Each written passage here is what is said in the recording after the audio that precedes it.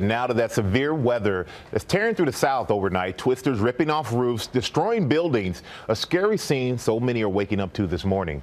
ABC's Steve Osunsami is in hard-hit Jacksonville, Alabama with more. Good morning, Steve. Good morning to you, Michael. I'm standing in front of a church that has been here for ages, and they're heartbroken over what's happened here.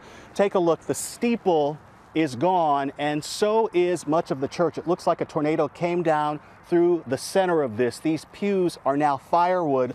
The fire chief tells us that about 50 buildings in this town have been damaged, and a handful, including this one, are completely destroyed.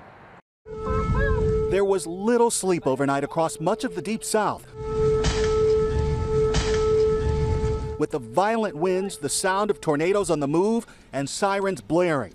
Oh, guys, this is bad, really bad. What certainly looks like a tornado tore through Jacksonville, Alabama. The parishioners at West Point Baptist Church are learning this morning they'll have to rebuild.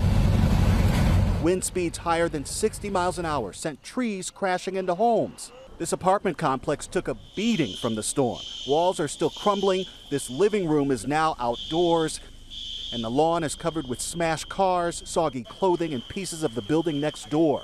Daylight would help us a lot, you know, because there's no power, there's multiple trees down, power lines down, road blockage. First responders had to work through the night, freeing people trapped in their homes. It's a mess. It's a war zone in there. At the small campus of Jacksonville State University, where they're luckily on spring break this week, the high winds peeled off the roof of a dorm. This is what's left of a gym. After Alabama, the storm knocked down trees over power lines as it moved east into Georgia and sent hail the size of golf balls through homes and car windows. They're not going to be happy at this dealership today. In a small town about an hour and a half west of Atlanta, more than 150 people running from a tornado had to take cover in this cave. Thousands are still without power this morning.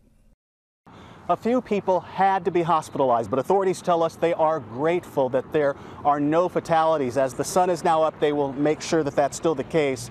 They're also telling us that they're extremely lucky that the school was on spring break and that there weren't so many students here. Power crews are out right now, restoring power. Many of the roads are blocked off, and that's going to continue throughout much of today. Michael? All right, thank you, Steve. Hi everyone, George Stephanopoulos here. Thanks for checking out the ABC News YouTube channel. If you'd like to get more videos, show highlights, and watch live event coverage, click on the right over here to subscribe to our channel, and don't forget to download the ABC News app for breaking news alerts. Thanks for watching.